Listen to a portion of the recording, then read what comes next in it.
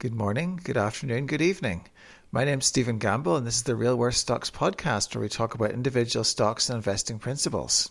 You can find out more about us at www.realworthstocks.com or my Substack at www.realworthstocks.substack.com, and you can follow me on Twitter at @realworthstocks, or you can email me at stephen@realworthstocks.com.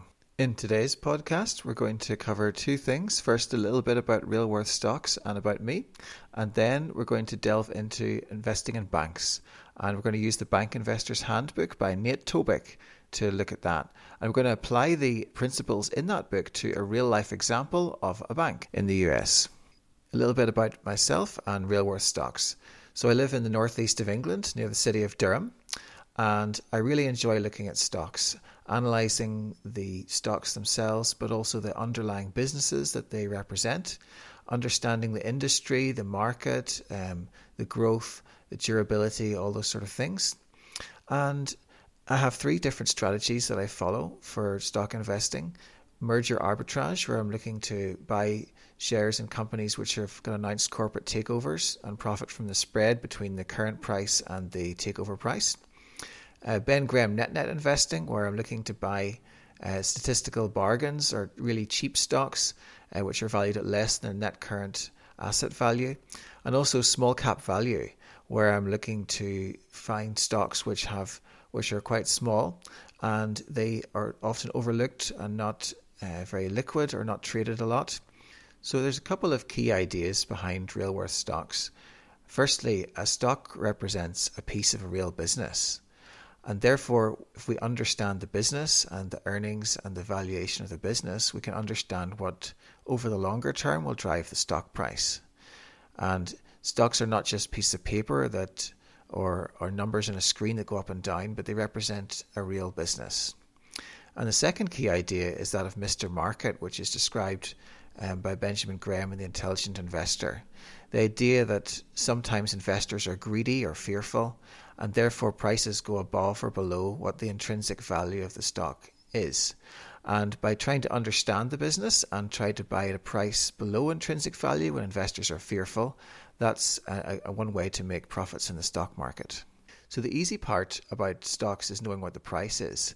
The harder part is knowing what the value is. And that's what I spend most of my time and energy focused on, trying to understand the business, what's driving the intrinsic value of the business, and then be able to accurately value it in terms of like a book valuation or like free cash flow plus growth or other types of valuation.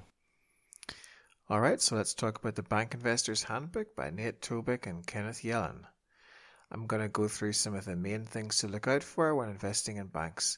This has become very topical recently due to the recent failure of Silicon Valley Bank and Signature Bank, which were taken over by regulators in the US earlier in March. So I'm going to show you some of the key things to look out for with a couple of real-life examples. And we're going to walk through this book. And you can follow Nate Tobick at Oddball Stocks. And if you want to buy this book, you can get it on Amazon UK or US. I'm going to put some links in the description. So why should we invest in banks? Well, here at Real Worth Stocks, we like to follow and understand the investments of Warren Buffett. And one of the key things that he's invested in is banks. As you can see, they make up about 18% of his Berkshire Hathaway portfolio. Bank of America, 11%, and American Express, 7%. He's owned these for multiple decades. So let's take American Express, for example. Over the last 20 years, from 2003 to 2023, American Express has grown at a compound annual growth rate of 11.8% versus 9.4% for the S&P. So it's beaten it by about 2.4 percentage points. That might not sound like a lot, but if you invested $1 million in each, after 20 years, your American Express holdings would grow to 10.5 million versus in the S&P, just 6.5 million.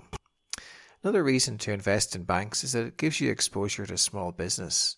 A lot of businesses like service businesses, like restaurants and other businesses like that, they're not publicly listed. So banks which make loans to these businesses can profit as these businesses grow and increase their loans and increase their deposits. So investing in banks is a way to get exposure to parts of the economy that you might not otherwise be able to invest in through the publicly listed equities. So let's look at the UK and the US banking market.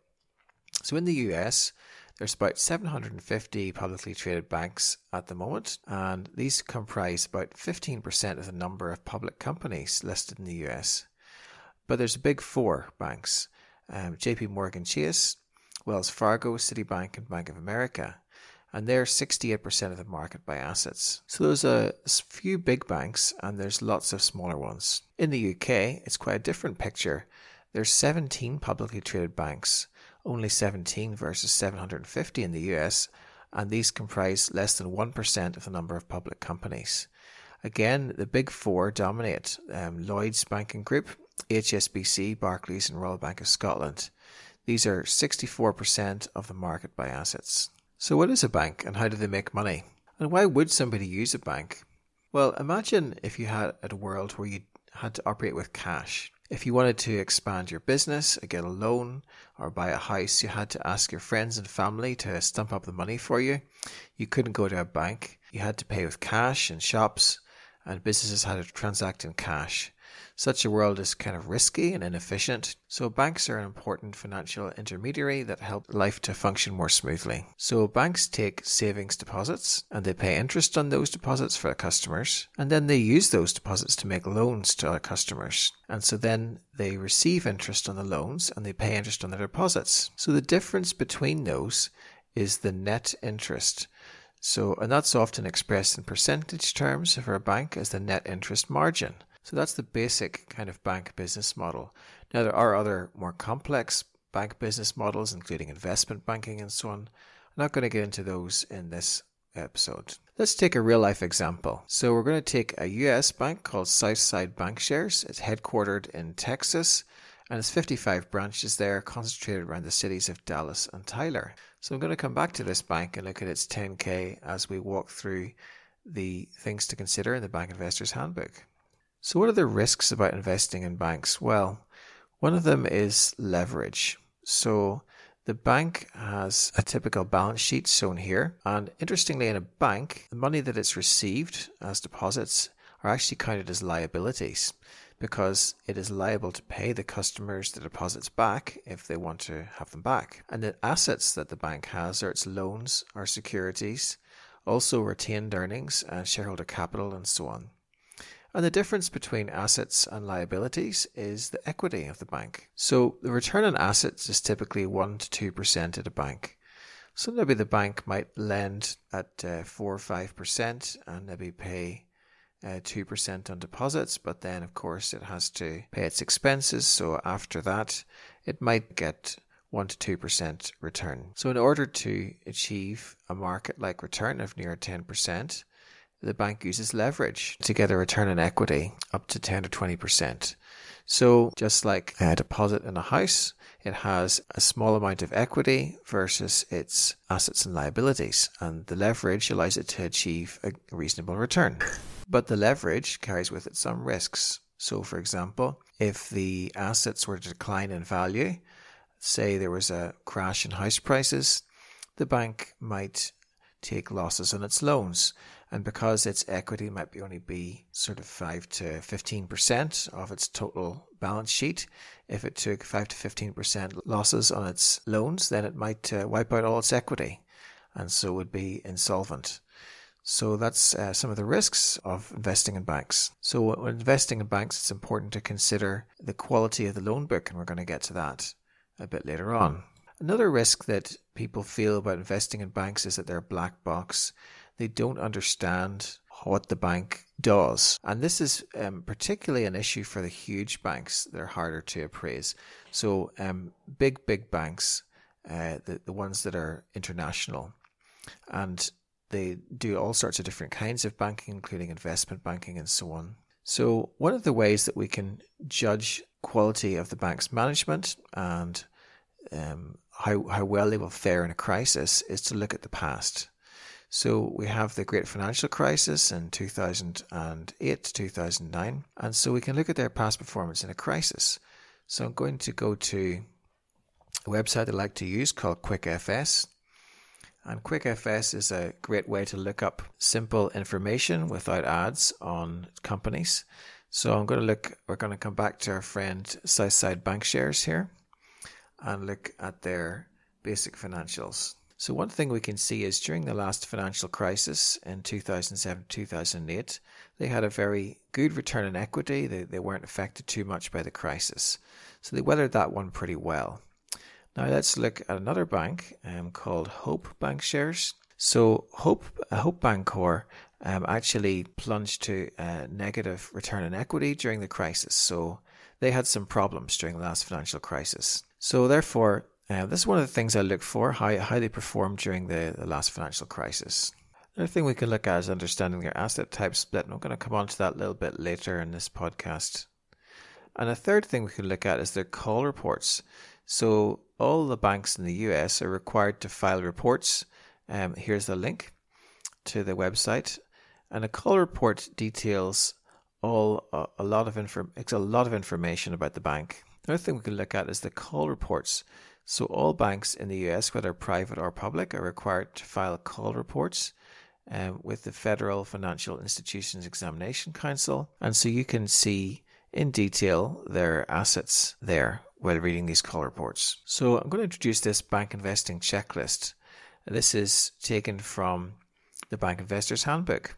So we're going to walk through this BALANCE acronym. So if you're considering investing in a bank, and Nate in his book, The Bank Investor's Handbook, has provided us this checklist, and this is near the end of the book. And these are key things to consider if you were going to look at banks. And also he recommends that you do it in this particular order as well. So if you find a bank that doesn't pass one of these things, you can skip it and go on to the next one. So you can gradually work your way down. So it's kind of an order of importance and an order to tackle things in. So the first one is a bargain. Try to find banks trading at a discount. So how do we do that? I'm going to go to QuickFS again. So we're going to compare Hope Bancorp and SBSI. So Hope Bancorp is trading at price to book of 0.6. And let's also look at and that's right here, the price to book ratio. And so we're also going to look at the loan loss reserves to loans ratio. So it's 1.1%. And the price to earnings is 5.6. Now let's look at SBSI. So here the price to book is 1.4. The price to earnings ratio is 10.1. And the loan loss reserve to loans ratio is 0.9%. So quite different valuations. That's interesting. So these are some of the metrics that we can look at to look for potential bargains in a bank. But this is only the first step of our checklist. So the second step of the checklist is asset quality. So here we're going to look at troubled assets, non-performing loans, and the asset quality trend. So for this, we're going to take Southside Bank Shares, and we're going to look at their 10K, or annual report, filed with the SEC, the Securities and Exchange Commission in the US. So let's look at this table for non-performing assets for the year ending 2022 and the year ending 2021. So it's broken down by type. So assets here refers to loans that the bank has that it's earning interest on. But in this case, they're non-accrual loans, so he's not earning any interest on them because the customers have stopped paying the interest. So it's broken down by loan type. So real estate loans, we've got construction for building houses. We've got 1 to 4 family residential housing units. We've got commercial loans to businesses. And then we've got a small amount of loans to individuals, which might be things like credit cards. So total non-accrual loans, which are not earning interest, are $2.8 million. And then we have accruing loans, which are still accumulating interest. And these ones are past due more than 90 days. So more than 3 months past due. So TDR loans stands for Troubled Debt Restructuring Loans. This is where the bank has changed the terms of the loan because the customer is having trouble paying it. and that's the single biggest category here at about $7.8 million. And REO stands for other real estate owned. So that would be things like if the bank repossessed a house or other property. So it has the property not as an investment, but because it's getting it by default, because it's collecting the collateral on the loan. So banks typically don't like to have a lot of this in their balance sheet, so when they get it, they'll try and sell it as quickly as possible and turn it back to cash that they can use in their business. So the total non-performing assets we can see here for the year ending 2022 are $10.8 million. So that doesn't really mean a lot until we put it into the context of all of the bank's loans. So if we scroll up a little bit, we can see the total amount of loans that the bank has made and has outstanding at the end of 2022. So it's $4.15 billion. So if you divide that $10.9 million into that, you get about 0.26%. So the bank only has 0.26% of loans which are either troubled or non-accruing interest, which is pretty small. So looking at our checklist once again, the other thing that we can look at is the asset quality trend. So let's look at charge-offs and the allowance for credit losses. So the ALL, or allowance for loan losses, you can see here in this table the balance of the allowance for loan losses at the beginning of the period. So it's about 35 million at the beginning of 2022. And then we have a figure for charge-offs. So charge-offs are where the bank essentially writes off the loan and says we're not going to recover this. But then sometimes the bank does manage to recover some of that loan. So you can see here's some recovery of loans that were previously charged off. So then we have the net charge-offs figure, so that's the net loss to the bank. And then we have a provision for or reversal of loan losses. So the bank has provided here about $2 million. So it's increased its provisions and it's also done some charge-offs. So the total allowance for loan losses has gone from 35 to 36 million, which is it's under 1% of all loans the bank has made. So one thing we can look at is the asset quality trend over time. So are the allowances for loan losses increasing or decreasing? Are the charge-offs increasing or decreasing over time? So here, this table, we can see these three columns for 2022, 21 and 20. So if we look at the allowance for loan losses to total loans, so look at the percentage. So you can see it's come down from about 1.34% in 2020 down to under 1% in 2021 and then under 0.9% in 2022. So there's a good trend in the asset quality there. And let's look a little bit further back in time. So I'm going to go to the 2020 10K. So here again we've got a number of years. In this case we've got 5 years from 2015 to 2019. So you can see the allowance for loan losses total loans was 0.81%, 0.7, 0.63, 0.82, 0.69. So it's kind of bouncing around between 0.6% and then going back to the 22 10K, about 0.9%. There was an increase in 2020, probably due to the pandemic, where they increased the allowance for loan losses. But if we look at charge-offs, the charge-offs are very, very low. Net loan charge-offs to average loans, 0.02% or 0.03% there. And if you go back in time to 2019 and earlier as well, we can see net loan charge-offs to average loans between 0.09%, reached a high point in 2016, about almost 0.5%. It's been very low since then. So it doesn't seem to be any deterioration or any sort of improvement in asset quality over time. It seems to be fairly constant. So let's go back to our checklist. The next thing to look at is the loans themselves, the type and the length of the loans. So let's look at this table, which shows us the duration and type of the loans. So in real estate loans, you've got construction. And so construction loans, these tend to be mostly shorter duration loans, during 1 year or less, or between 1 and 5 years. And then we have 1 to 4 family residential. So this is, again, slightly bigger, maybe about 15% of the total loan portfolio. And you can see a lot of those are due after 15 years. There must be a lot of long mortgages there in that loan type. Commercial loans, again, they're sort of short to medium term duration, between 1 and 5 years and between 5 and 15 years. So this is the most significant type of loans that the bank is making, or comprising almost half of their total loans.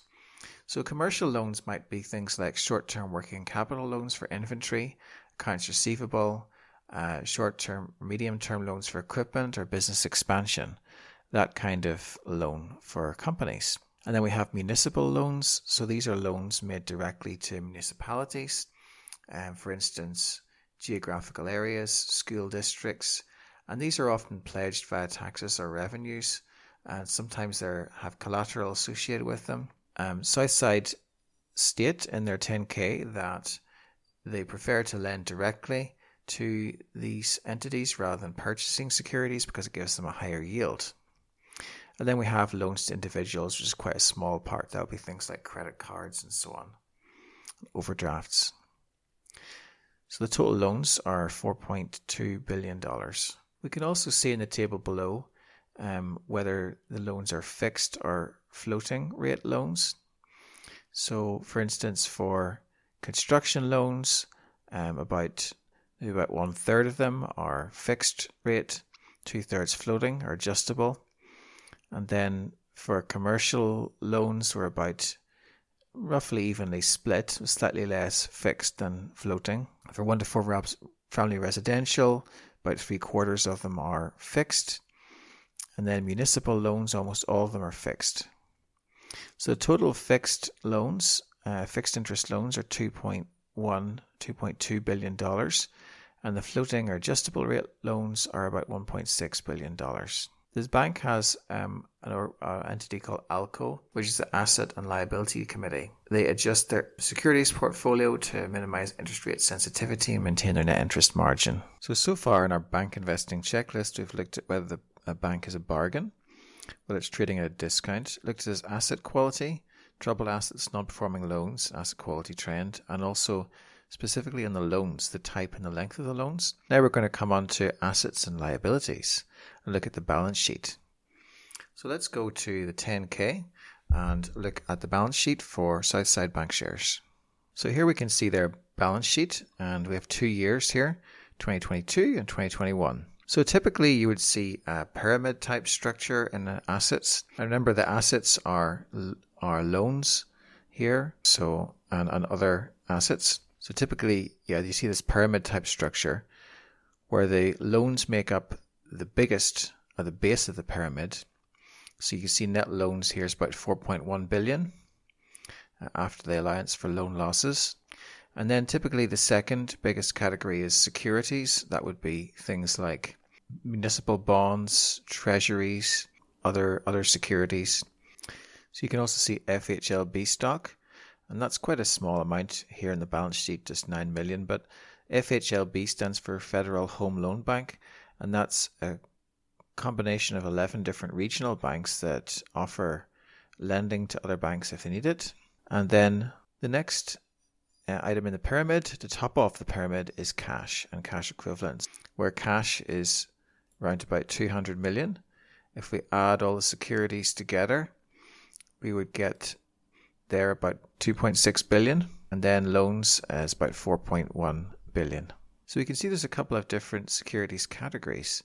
We have AFS, which is available for sale, and then we have HTM, which is held to maturity. So there's a big shift from 2021 to 2022 from the available for sale securities into the held to maturity for this bank. So during this period, interest rates were rising quite fast. And of course, when interest rates go up, the value of a security goes down. It is inversely correlated. So then some of these securities would have had a paper loss. So if they'd sold them, they would have got less than they paid for them. If they hold them to maturity, though, they will receive the full principal back. We can see the extent of that loss by looking at the value that they're recorded at on the books, which is the original cost price here, $1.3 billion. And then here, the value that they are actually at, their fair value, $1.15 billion. There's about a 200 odd million dollar paper loss there. But if they hold them to maturity, they will be fine. So that compares to the equity in the bank of about 750 million. So that's not really a problem for this bank at the moment. But you can see the effect of rising interest rates has had on their balance sheet. Now, if they had continued to hold these securities in the available for sale category here, then they would have had to recognize a loss on their accounts. By moving them to the held to maturity, they don't have to recognize the loss because they're saying we're not going to sell these at a loss. We're going to wait till they mature and then get the full value back. So that's a bit of a summary of the asset side. Now let's look at the liability side. Of course, in a bank, deposits are liabilities because they have to pay them back to the depositors if they ask for them. So there's a couple of different kinds, non-interest bearing and interest bearing deposits.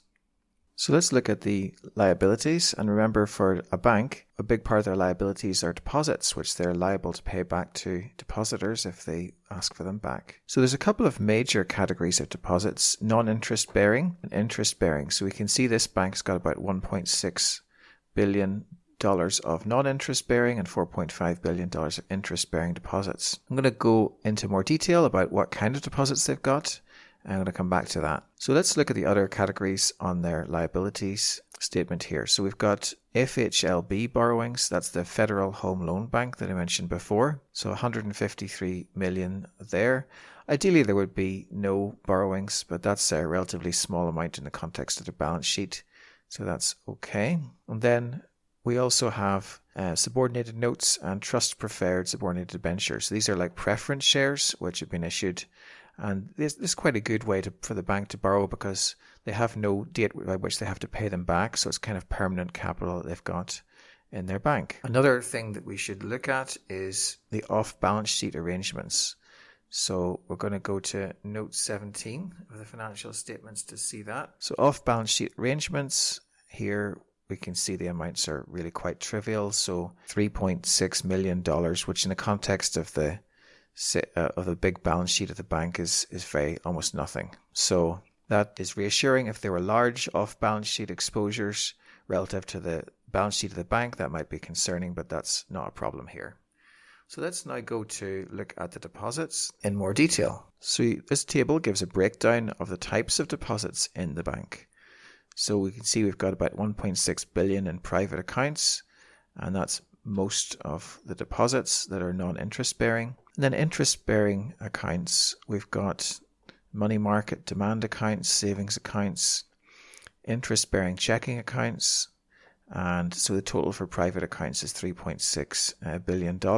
And then we've got the public accounts as well, another about almost $1 billion there in deposits. There is some debate about what the best kind of deposits are. I mean, the best kind of deposits would be ones which you have to pay a very low interest rate or no interest rate on, and also deposits that are very sticky, that they're less likely to leave the bank for people having higher rates. Private accounts, we have a range of different types of accounts, and they'll be paying different rates of interest. So in general, the higher the rate of interest that's paid, the more likely those people are to switch to other banks. So those might be considered less sticky deposits. And the low rates of interest would be people who don't switch very often.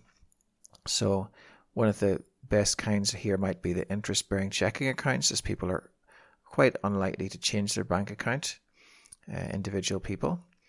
And then we've also got savings accounts. And then going into maybe the less sticky deposits, we've got money market demand accounts where people get a better rate of interest. And then the CDs, certificates of deposit, people might switch to another bank potentially with some of those if they got a better rate of interest. So interest rates have been going up a lot recently, so the movement of deposits is something, and the retention of deposits is something that banks need to think about at the moment. So total deposits there, about 6.2 billion. You can see just at the bottom of the page here, we've got the maturities of the CDs. So in 2023, about 619 million will mature, and so on. So most of the CDs are 1 to 2 years maturity, and then the people can move the money if they wish, or retain it in the bank with another CD. So what do we want to look for in the deposits or the liabilities section of the balance sheet? Well, I guess you want to look at the trends over time to see, are there big changes from one category to the other. So here, the main changes that we can see are interest-bearing checking accounts up about 270 million, and then also CDs under 250,000, again up about 180 million or so, and also CDs of 250,000 or more, they're again up as well. So the deposits are increasing from the year 2021 to 2022. So we want to look for a trend. If their deposits were decreasing, then the bank would have to shrink its loan book potentially. So that's something we want to look out for. Let's go back to our presentation to see what's next in the bank checklist. So we're at N for new management and the tenure of the management. So the tenure of the management and the record is important because banking uses money, which is a commodity. One bank's money is the same as another bank's money. So how the management operates and how they run the bank is very important in determining the profitability and the strength of the bank. So there is a document called the 14A proxy, which we can look at, and that will tell us how long the current board have been at the bank and what levels of experience they've got. If they had changed recently, a lot of them, or if the bank board was very new, that might be something we might be concerned about. So let's have a look at the 14A proxy, which is filed with the SEC. Okay, so this table here, information about directors, nominees and executive officers, basically tells you how long all of the board members of the bank, the directors, have been in position.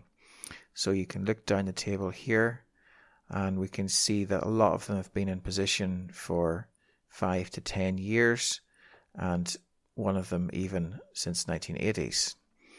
And then more recent additions, there's about 2 or 3 people in the last 2 or 3 years, but the bank overall has got a reasonable tenure. We can also see what their knowledge, skills and experience are. So there's a whole list of different categories here, so we can just check to see, do they have all of the different kinds of knowledge required across the board to address the risks that the bank may face. And if you saw like a deficit in one of these categories, that would be a concern.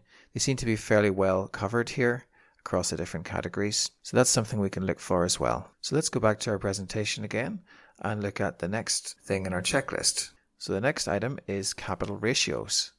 So we're going to check what the bank's capital ratios are versus the minimums required by the regulator. So for this, we can go back to the 10K once more. The bank gives a summary table in the 10K of the regulatory minimums, capital required versus what they have in their bank. So we can see there's 4 columns here in this table.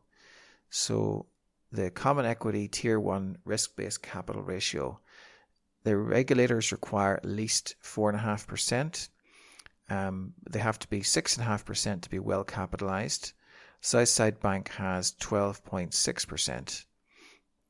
So Southside Bank shares is 12.6%, and the bank itself, that's the bank holding company, which has the bank as a subsidiary, and the bank itself is 15.1%. So they're very well capitalized, well above the regulatory minimum, and also well above the regulatory minimum to be well capitalized as well. So what does Common Tier 1 equity capital include? Well, it gives a bit of a description up here as to what it includes, but essentially it's the common stock, related paid-in capital, net of treasury stock, that's shares they've bought back, and retained earnings as well. So if we go to page 64 of the 10K, we can see a discussion of this. So this gives a discussion of the Common Equity Tier 1 capital and explains what it includes and so on. So we would say this bank is fairly safe and well capitalized. So let's go to the final point in our checklist, which is the earnings of the bank. So one of the things we can consider in terms of the earnings is the efficiency of the bank. I'm going to get into that in a minute. So all these bank branches that it has, they cost money to run. So it makes a net interest margin, but it has to deduct its non-interest expenses, the expenses to run the bank. Okay, so this is the income statement of the bank. And the reason that we look at this last is because even if a bank is reporting good earnings, if it has problems with the other items in the checklist, you maybe wouldn't want to buy it. So this is something we can look at the end. And that's what Nate Tobick recommends in his book, The Bank Investor's Handbook, that we look at this last. So let's look down the income statement. And we've got 3 years here. So 2022, interest income is the first line. So most of the interest income comes in from loans. We also have investment securities, taxable and tax exempt. So some of municipal bonds, for example, you don't have to pay taxes on those. So they're attractive to hold for the bank. And MBS is mortgage-backed securities. And then we also have a few other bits and pieces here. So adding up to about $253 million in interest income. But then, of course, the bank has to pay interest as well on the deposits that the customers have. So that's the single biggest category in the interest expense. We've got 30 million there of interest paid on deposits. And then our total interest expense across all the different types, including dividends and preference shares, payments on the subordinated notes, and other borrowings, is about 40 million. So then we have our net interest income, about 212 million. Now the bank will also provide for credit losses. So this is provisions for losses they think they might incur for loans that are going bad, which is relatively small here, about 1.5% of the net interest income, giving us a net interest income after provision for credit losses of 209 million. This could be thought of as the gross income of the bank, essentially, their gross profit. Then we have non-interest income and expenses. So non-interest income might be things like deposit services. So that's like things like fees or charges that the bank makes to its customers. And then we all have other things like fees for trusts. So if the bank sets up a trust for somebody, say for inheritance purposes. And then there's brokerage services, bank-owned life insurance, BOLI. So total non-interest income is about 41 million. And then we have the non-interest expense. So this is where all of the overheads of running the bank come in. So we have the salaries and employee benefits is the single biggest category here, 83 million. And net occupancy, that's essentially the cost of using their premises and running their branches, about 15 million. So if we add all these together, we have a total of about 130 million non-interest expenses. So then we take the 209 million, take away the 130, and we get the income before income tax. And then we have about $15 million worth of income tax. So net income is about 105 million. So one thing that we can do to compare one bank to another is to calculate their efficiency ratio.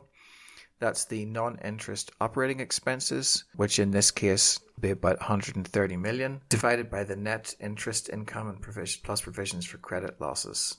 So in this case, that's 130 million divided by 209, about 62%. So lower is better. If it was 100%, that would mean that the operating expenses were equal to the net interest income, so there wouldn't be any net profit. So 100% would be like break even. So 50% or less is generally considered optimal, but lower is better. The other thing we can notice here is the relatively low tax rate for the bank, and that we can look at that in more detail if we go to page 51. So pre-tax income for this last year, ending 2022, was 120 million. Income tax expense 15 million. So then the bank calculates an effective tax rate, the ETR, of 12.2%. And that's due to the income being tax exempt. So the statutory rate here is 21% for corporation tax for the bank.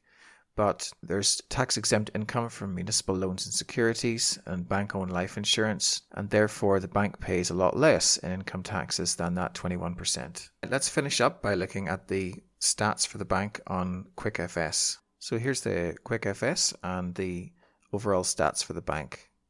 So you can see the valuation ratios here. The price to earnings is about 10.1.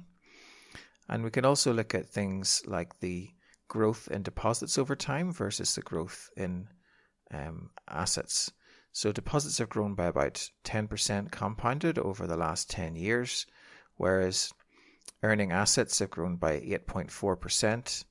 So you can see here that gross loans have only grown by 6%. So then the bank is, over this period, has moved more of its assets into securities instead of loans, because the earning assets have grown by a higher rate than the loan growth rate. And also you can see that the growth in assets is less than the growth in deposits, and that you can see here that the loans to deposits ratio has come down. So it was about 100%, 2013, 2014. So the bank has, just about 2014, they've decided to step down the amount of lending that they're making versus their deposits. So you can see that here in the fall in the return on equity. So the bank was earning about 13 to 15% return on equity, and then it stepped down the amount of loans to deposits, the ratio, so to about 70%. So now it's gone down to about 10 to 12% return on equity. So let's go back to our presentation to look at the checklist once more. So these are some of the things you can look for when you're looking at a bank. And really you can search through the 10K and you can find out all these things. I'd recommend reading the whole 10K and really understanding the bank if you want to invest in it. And also consider reading other banks of similar size as well, just to get a sense of what's normal and what's different about them. And you can see anything that's unusual. So that concludes our look at the Bank Investor's Handbook. Don't forget that the links are in the description if you want to buy a copy of the book. And you can also visit our website at www.realworthstocks.com, and there you can sign up to our free email list to get investing content. We also have a Substack at realworthstocks.substack.com. Again, you can get free investing content there. And you can also follow me on Twitter at realworthstocks. We also have a subscription service with monthly stock picks and buy and sell alerts. We provide in-depth research reports on all our stock picks, and you can see what we're invested in. And our strategies are small cap value, Ben Graham net nets, and merger arbitrage strategies. And finally, a disclosure, Real Worth Stocks doesn't own any of the banks described in this presentation today. Thanks for listening, and see you next time.